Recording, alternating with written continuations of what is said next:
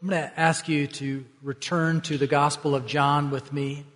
We find ourselves in the last part of John chapter 19 today. A few weeks ago, I was asked by a young man, "What is your favorite book in the Bible?" And I said, "I've been preaching through the Gospel of John, so John." And the most famous verse here in John is John 3:16. "For God so loved the world that He gave His only Son,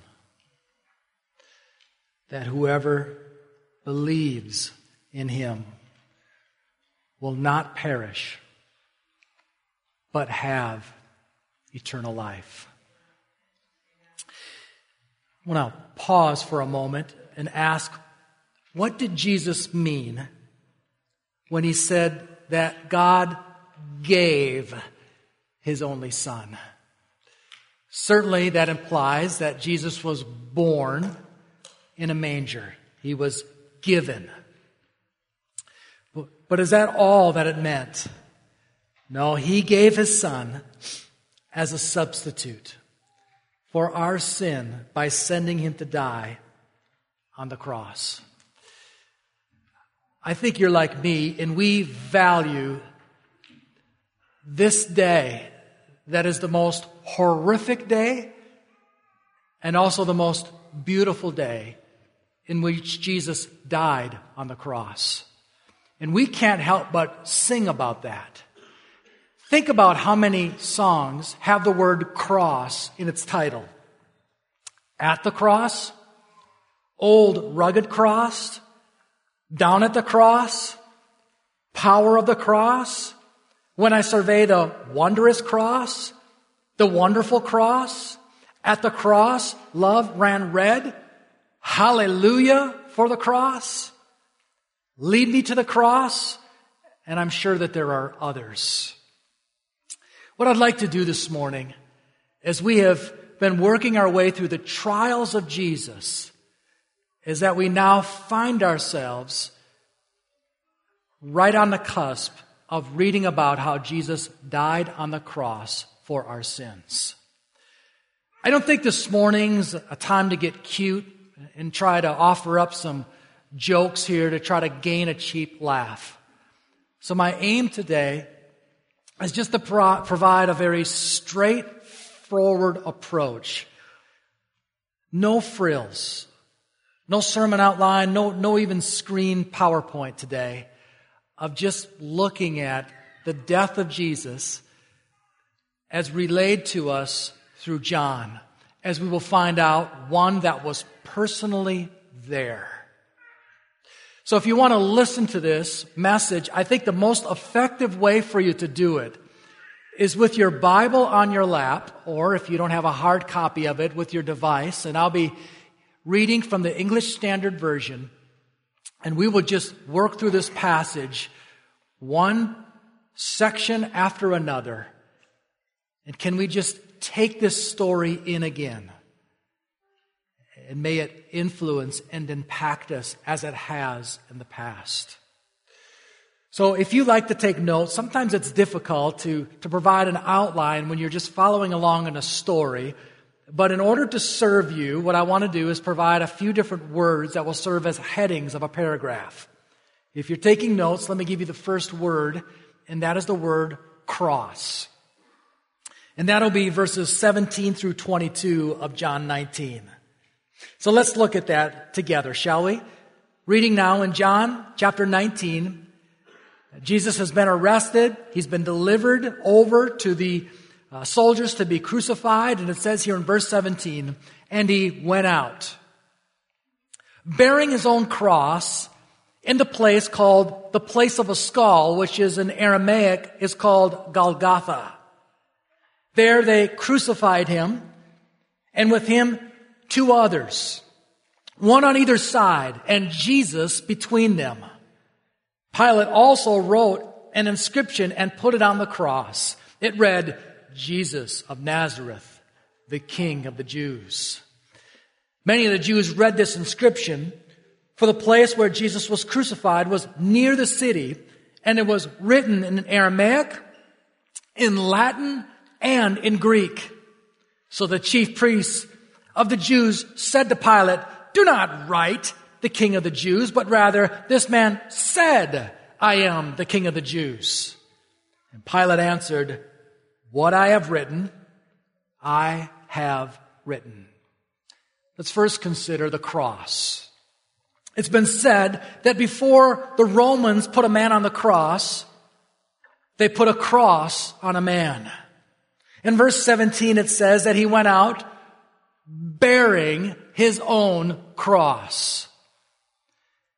In an act of humility, the equivalent of a person carrying their own electric chair, they had Jesus, as well as other prisoners who would be crucified, carry their own cross. Now there is some debate on whether he carried just one beam, that is the horizontal beam that would have weighed between 75 and 100 pounds, or actually both beams, the vertical beam as well. That total would have been probably over 200 pounds. Some Bible teachers say both beams, some say only one beam. I would remind you of what the last 24 hours have looked like for Jesus. He was emotionally exhausted. There was a time where he was praying there in the Garden of Gethsemane, where he prayed, and it was as if sweats of drops of blood were dripping off him. He was arrested. He stood before one of the high priests, Annas, and it was there where he was struck in the hand with a soldier. As he stood before Pilate, you remember from last week, he was flogged. That is, there was a whip that had chunks of metal and bone in it. And they would strike it over his exposed back as many times as they wanted. One of the purposes of this was to cause him to get tired. Not only this, a crown was placed on his head. Another one of the gospel writers says he was beaten with a reed. John says that he was struck in the hand by some of these soldiers. Jesus is exhausted, and now he is being instructed to carry his cross. According to Matthew, there was another man named Simon of Cyrene that was compelled to help Jesus with his cross. It says there in verse 17 that he was taken to the place of a skull, which is in Aramaic Golgotha. Why was this place called the place of the skull? We can guess. Some have said that perhaps there was some old skeletons that remained there and there was a bunch of skulls. Likely this is not the case, because we'll find out that when a person remained on the cross, eventually it'd be taken down, and many of them would end up in the city dump, where their body would be burned, a place called Gehenna. Others have said, well, no, there was actually a place there where there were two caves that kind of looked like eyeballs, and then there was another place below that kind of looked like a skull, and this is where Jesus was sent. Contrary to that old hymn, there is nothing to suggest here that there was a hill far away. Rather, there he was, just brought to a cross, a place where the crosses would be. Verse 18 tells us, there they crucified him. It's astonishing how in these details, all John says is one word. They crucified him. Now in the first century, they knew exactly what that meant, but now it's 2023, and I think we need to pause and talk a little bit about what that have looked like. In our day, the death penalty really fulfills two different things. One, we want to make it private, just a few people, and swift. Let's get this thing over with. But in Roman days, they took the opposite approach. They wanted it to be painful, long-lasting, and humiliating. That's why Jesus had to carry his own cross to the place where he would die. It was among the harshest way that you could kill another person. Whereas the Persians developed it, Romans perfected it.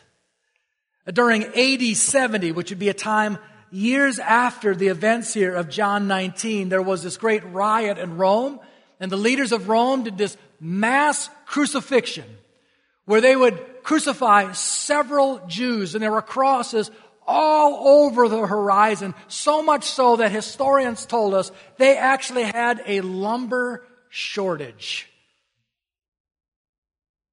It was a statement. If you disrespect Rome, you see those crosses over there, that's what will happen to you. Archaeologists in 1968 actually recovered the remains of a man that was crucified in Jesus' era. The study of the remains revealed that the victim was nailed to the cross in a sitting position, both legs over sideways with the nail penetrating the sides of both feet just below the heel. The arms were stretched out, each stabbed by a nail in the forearm. Dr. Nico Haas of the Hebrew University, a professor, described it as a compulsive position, a difficult and unnatural posture meant to increase the agony of the sufferer. Let's consider a few components. First, the cross. We've talked about the two different beams. I will remind you that Jesus would have been stripped naked. Contrary to the photos and paintings that we see of a cloth over his midsection, they were stripped naked at this time. There would be nails that would be driven into perhaps his wrist, perhaps his forearm, or his hands. These nails and these crosses would be reused from one prisoner to the next. What about pain? Of course, there was intense pain. Matthew sheds light that as he is getting ready to be launched up on the cross, that they offered him some wine with something called gall in it. And this would have been used as of a painkiller, to kind of deaden the pain so it wouldn't be so difficult for him. The other gospel writers indicate that while he was up on the cross, there were the leaders, the Jews, that were wagging their heads and they were mocking him, saying, "He saved others. He cannot save himself." Our passage here tells us in verse 18 that he was between two others. They would take the most serious offender and they would put him in the middle. If there were 5 people that were being crucified all at once, the most serious criminal would be in the middle. According to Matthew, these robbers on either side of him were reviling him as well. And then we read about a sign. It was customary, according to the Romans, to put a sign on the cross that would lay out the offense: murder, robber, insurrectionist. That was the reason why they were being killed. But it's as if God steps in on this sign here in these verses, where He makes sure that what is written on that sign is Jesus of Nazareth, the King of the Jews. And we find out in verse 20 that is written in 3 different languages. The first is Aramaic, which would have been the language of the Jews. The second is Latin, which would have been the language of the Romans or the soldiers. And the third is Greek, which would have been the common language of all the people of that time. I find it ironic that at this moment of absolute humility, Jesus is declared as king in all the known languages of that time, right there in that area. First, we see the cross. Now, if you're taking notes and you want to write another word down, you can write this word, garment. Look what it says in verse 23 through 24. When the soldiers had crucified Jesus, They took his garments and divided them into 4 parts. 1 part for each soldier. Let me get that again. 1 part for each soldier, also his tunic.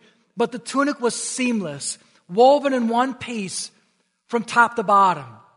So they said to one another, "Let us not tear it, but cast lots for it to see who it shall be." This was to fulfill the scripture which says, "They divided my garments among them, and for my clothing they cast lots." So the soldiers did these things. Remember, Jesus would have been stripped naked. And one of the perks of being a Roman soldier on crucifixion duty would have been that you could take whatever clothes was left over from that prisoner and you could have it for yourself or for a loved one or even sell it there at the market. I've been told that a person had to have 5 articles of clothing. They'd have a headgear, they'd have sandals, a girdle, outer garment, and an inner garment or tunic. Of these 5 articles of clothing, each prisoner was assigned 4 soldiers. Do the math. Of these 4 soldiers, each one get 1 thing, but that would be 1 leftover tunic. So how are you going to divvy that up? And according to the scriptures here, the tunic had no seams. Probably you've torn a shirt before. They use it for a rag or something in the garage. And when you tear it along the seam. It's very vulnerable and weak there. But how do you take a fabric that has no seam in it and tear it? This was the dilemma of the soldiers. So they said, well, here's what we're going to do. We're going to roll dice. And the winner gets the second article of clothing. They will get this tunic. Now, loved ones, can you think of anything more irreverent or disrespectful that as Jesus is dying on the cross, right below him are 4 soldiers that are rolling dice for this leftover garment? As chaotic as that might seem, John tells us that this was all according to God's plan.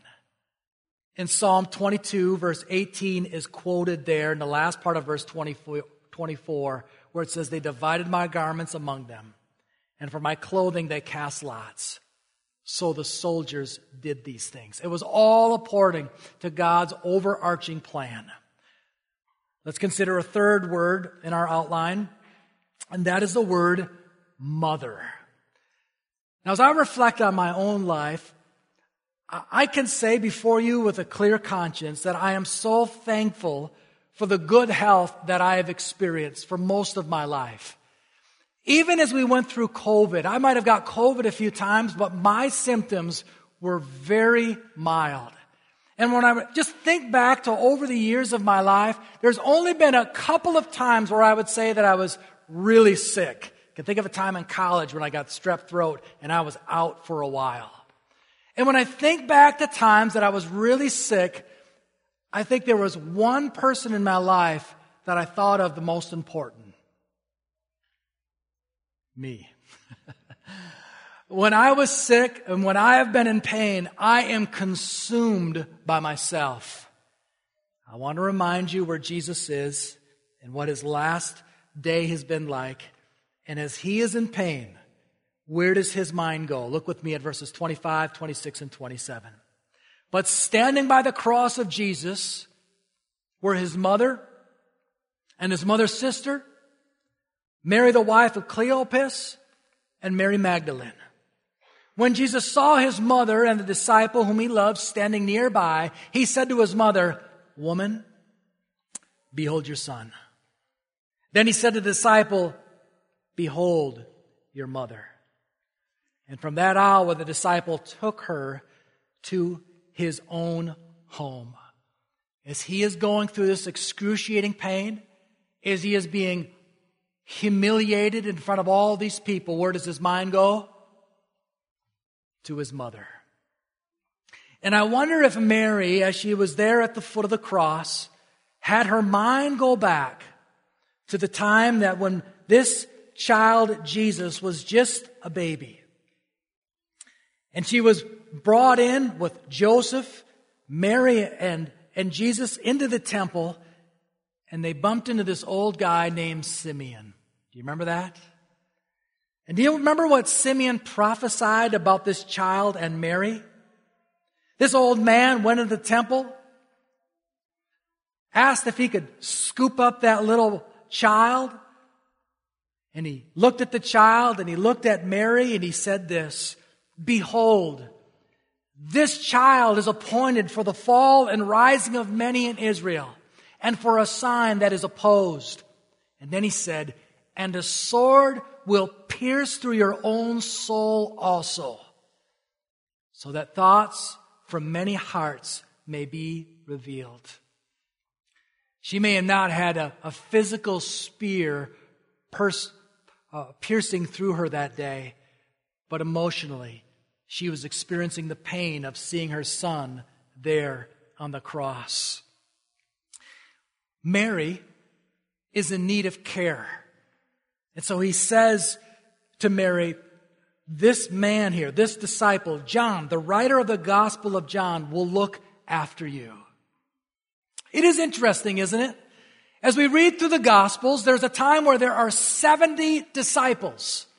And by the time we get to John 13, there are 12 there in the upper room.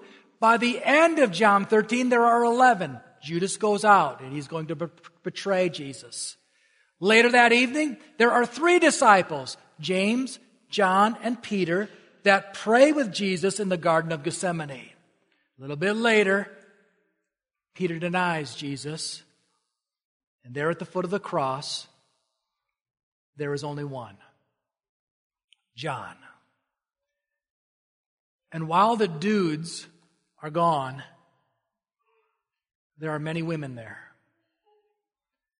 And it's just another reminder of how valuable women are in ministry. There are 3 Marys. Let me introduce you to Mary, Mary, and Mary. In our church, that would be Jessica or Jess. Jess. We have a lot of Jess or Jessicas in our church. You might ask this question, where's Joseph? Why isn't he at the foot of the cross? Well, it's believed that he's probably gone by now. He probably had died. What didn't Mary have other daughters and brothers, or rather daughters and sons? Why wouldn't they be taking care of Mary? Now, we can only speculate, but it could be that none of them were believers at this point. And so there's such value in the faith family that when Jesus is on the cross, he says to a follower, John, you look after my mother. And she does. Let's consider a 4th word in our outline. We've looked at cross, we've looked at garment, we've looked at mother. Now let's consider this word finished.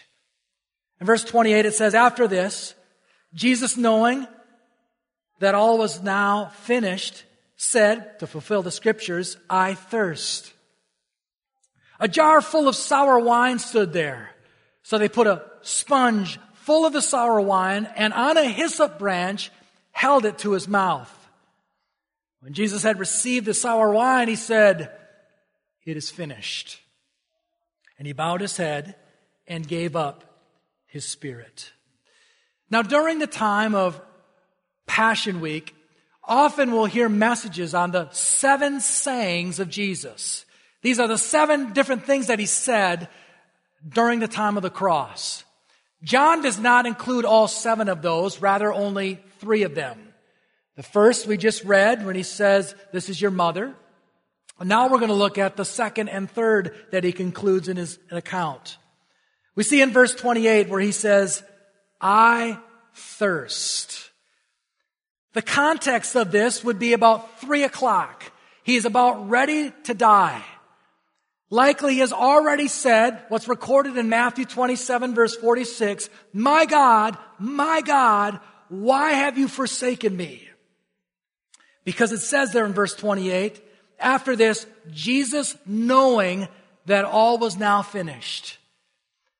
At this moment, He had become sin so that we might receive the righteousness of God. And his work was now complete. And to reveal or display his humanity here, he is thirsty. One of the side effects of being on the cross would be that you were dehydrated. His tongue, his throat was dry. If he would have tried to speak any words, it would have been raspy. And Jesus had one more thing left to say. And so we see in this passage that a hyssop branch is lowered into some cheap wine and then brought back up to his mouth so he can get a swallow before he says his last words. And if you think about a hyssop branch, that's also found in Exodus chapter 12 during the time of the Passover. The hyssop branch would have been used to dip in the blood and to spread the blood over the doorpost, of which it just happens to be that time of day where that had been taken place. And then we read here his last words in verse 30. It is finished. The Greek word telestai, which includes multiple meanings, to pay in full. To say that it is finished is to say that all the prophecies, all the promises in the Old Testament are now finished. That satisfaction of God's justice was now finished. That animal sacrifices are now finished. That the power of Satan, sin, and death are now finished. And then we read the last part of verse 30, and he gave up his spirit. I think those words are so important because it reminds us that death did not overtake Jesus. Rather, he chose death.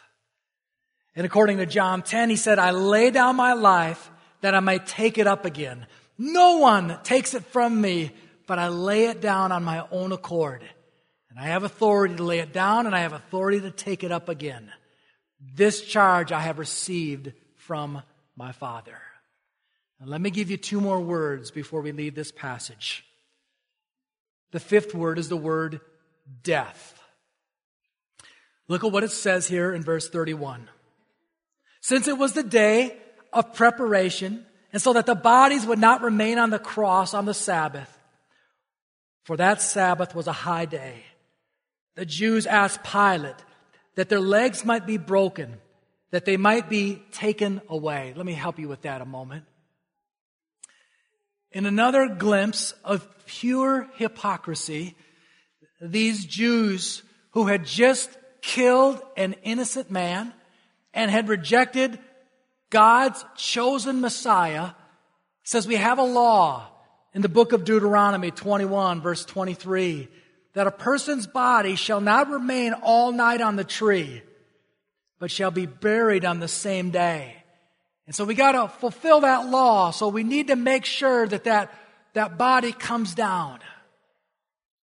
According to Dr. William Edwards, in the Journal of American Medical Association, he said that death from crucifixion could come from many sources.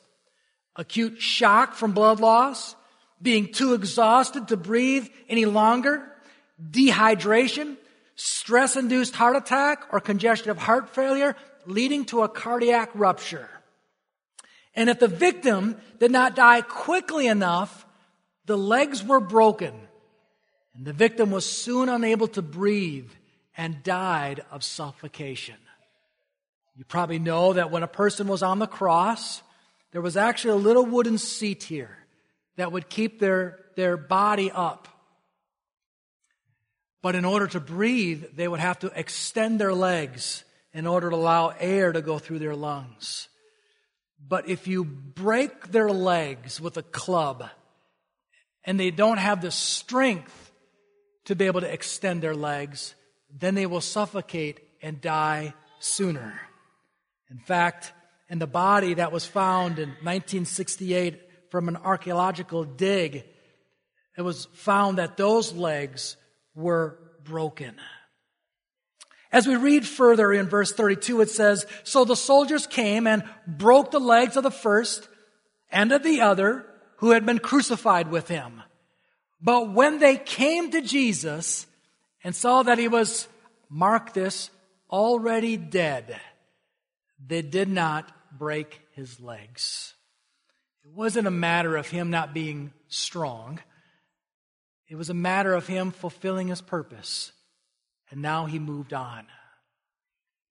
Verse 34 says, "But one of the soldiers pierced his side with a spear, and at once there came out blood and water."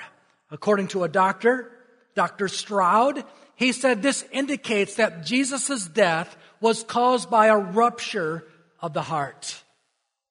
And then in verse 35, John just steps in here as the eyewitness of all this. And he says this, "He who saw it has borne witness. His testimony is true, and he knows that he is telling the truth, that you may also believe," or that you also may believe. John was present there. And now he is speaking out to say, I can offer a first-hand account of all these events. Years later, there would be a heresy that would crop up called Gnosticism. And the Gnostics believed that Jesus did not have a physical body, but it was a spiritual body. And John could say, no, he didn't. I was there. I saw the spear go into his side. I saw the water. I saw the blood come out. In verse 36, "For these things took place in the Scriptures that might be fulfilled. According to Exodus 12:46, not one of his bones will be broken." And again, another Scripture says, according to Zechariah 12, verse 10, "They will look on him whom they have pierced." One other word for our passage today. There is the cross, there is the garment, there is the mother, there's the finished, there is death, and now let me give you this one. There is the burial.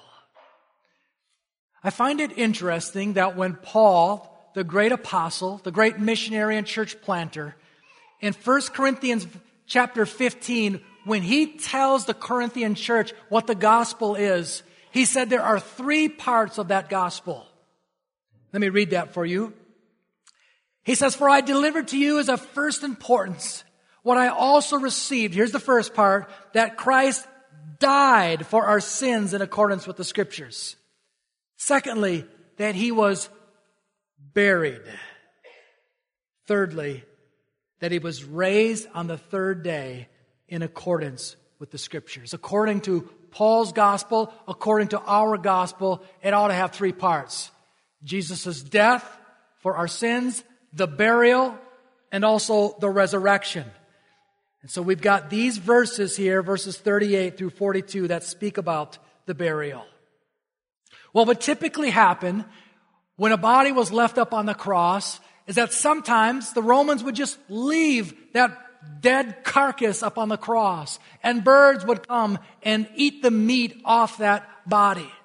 There were other times where the body would be taken down by family, by friends, and it would be buried or put into a tomb. I think we can conclude that Jesus didn't have money, nor did his family. But we see in verse 38 that he did have some friends. After these things, Joseph of Arimathea, who was a disciple of Jesus, but secretly for the fear of the Jews, asked Pilate that he might take away the body of Jesus. And Pilate gave him permission.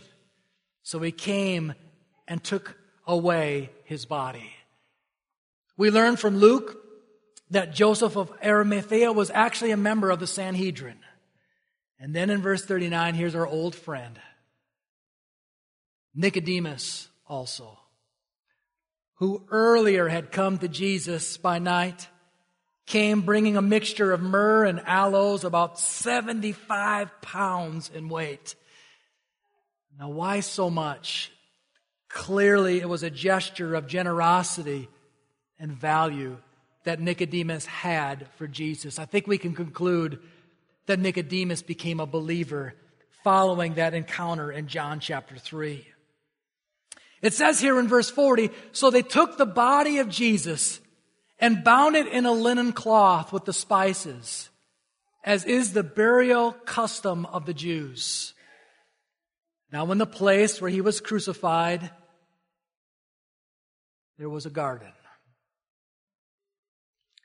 And in the garden, a new tomb, in which no one had yet been laid.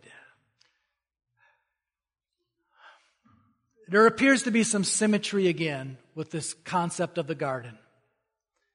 In Genesis, we read of the garden. It was there where the first Adam committed sin.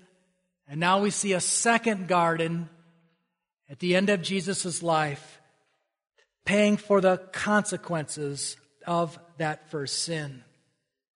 Charles Spurgeon includes a neat little note here on verse 41 when he talks about a new tomb in which no one had ever been laid. The reason that was so important is that there was this superstition out there that you could lay a person's body next to an old prophet, and that body might touch the bones of that old prophet and something might happen to him and come to life. But you see, in this tomb, no one had ever been laid there before.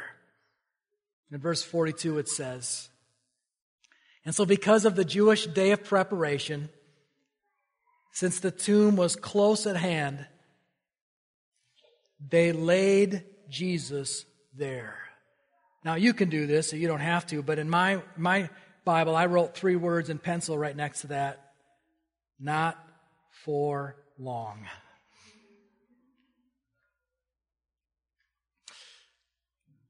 So there you have his burial. And what is the significance of this burial? Without no burial, there is no forgiveness. Without the burial, there is no resurrection. And without the burial, there is no Christianity. As we close this message, I want to bring you back to those 3 words that we read a little bit earlier.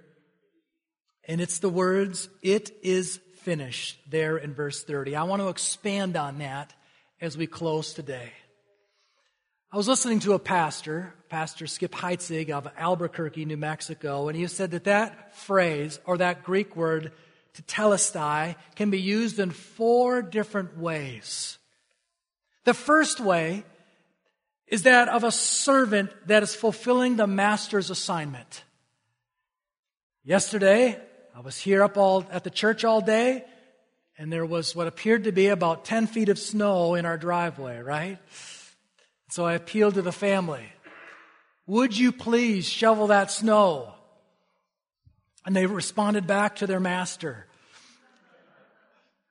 it is finished. Tetelestai.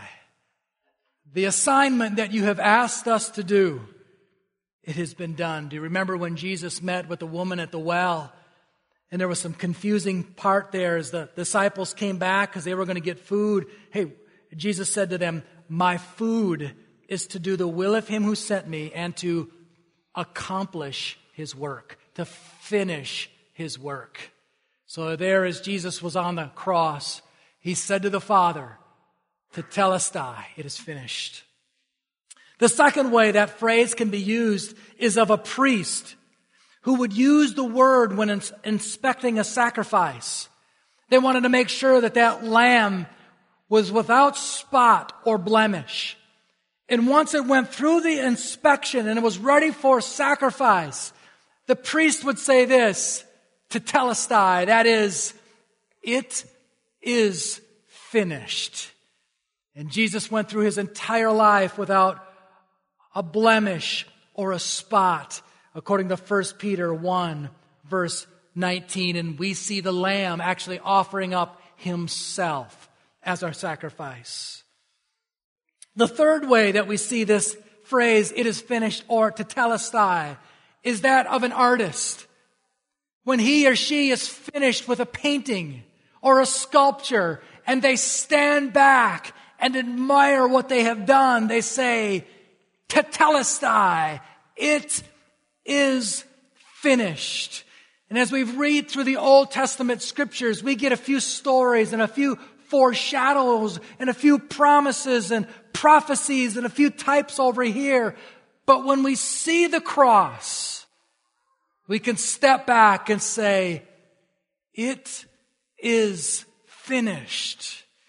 Fourthly, the way that this word is used is that of a merchant. When an item was purchased at the market, they would reach down into their pockets and offer some money to buy that item. And they would receive a receipt. And on that receipt would include the Greek word tetelestai, paid in full. So we sing that old song, Jesus paid it all. All to Him I owe. Sin had left a crimson stain, but He washed it as white as snow. It is finished. There is nothing more that you need to do. There is nothing that you can do. In fact, I might say it this way, for you to try to contribute to the finished work of Jesus, the gift that God provided on your behalf would be offensive to Him.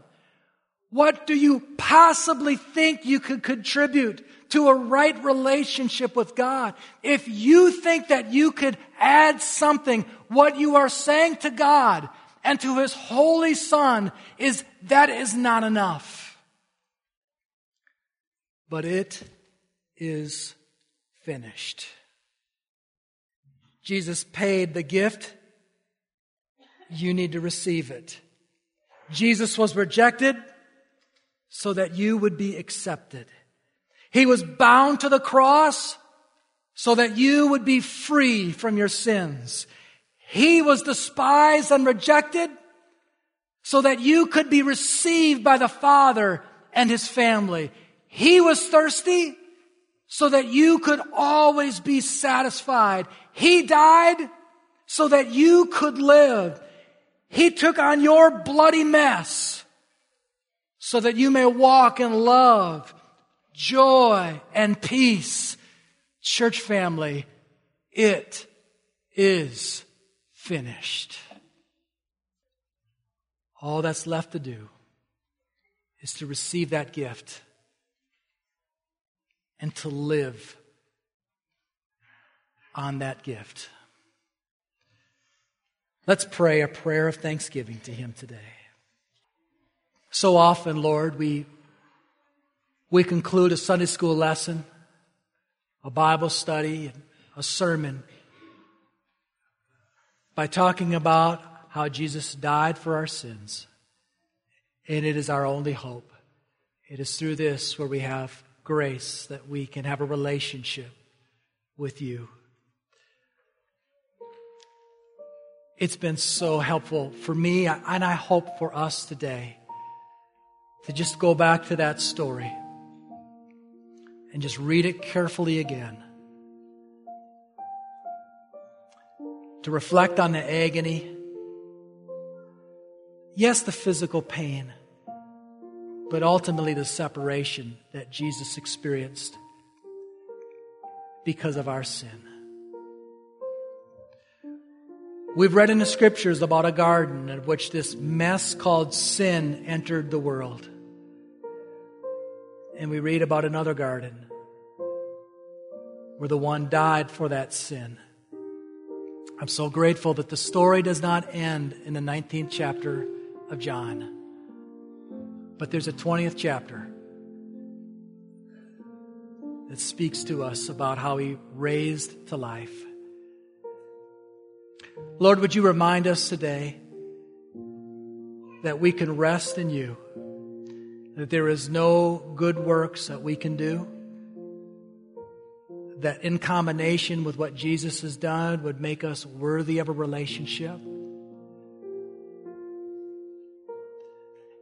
Help us today to just appreciate the finished work of Christ.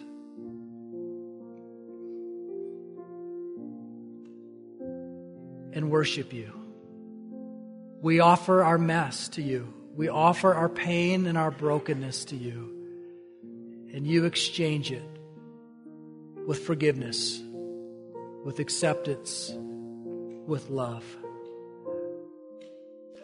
Oh, may we never drift far from this passage, this event. May we sing of it. May we come back to it and call others to the forgiveness that is granted here at the cross. We pray this in Jesus' name. Amen.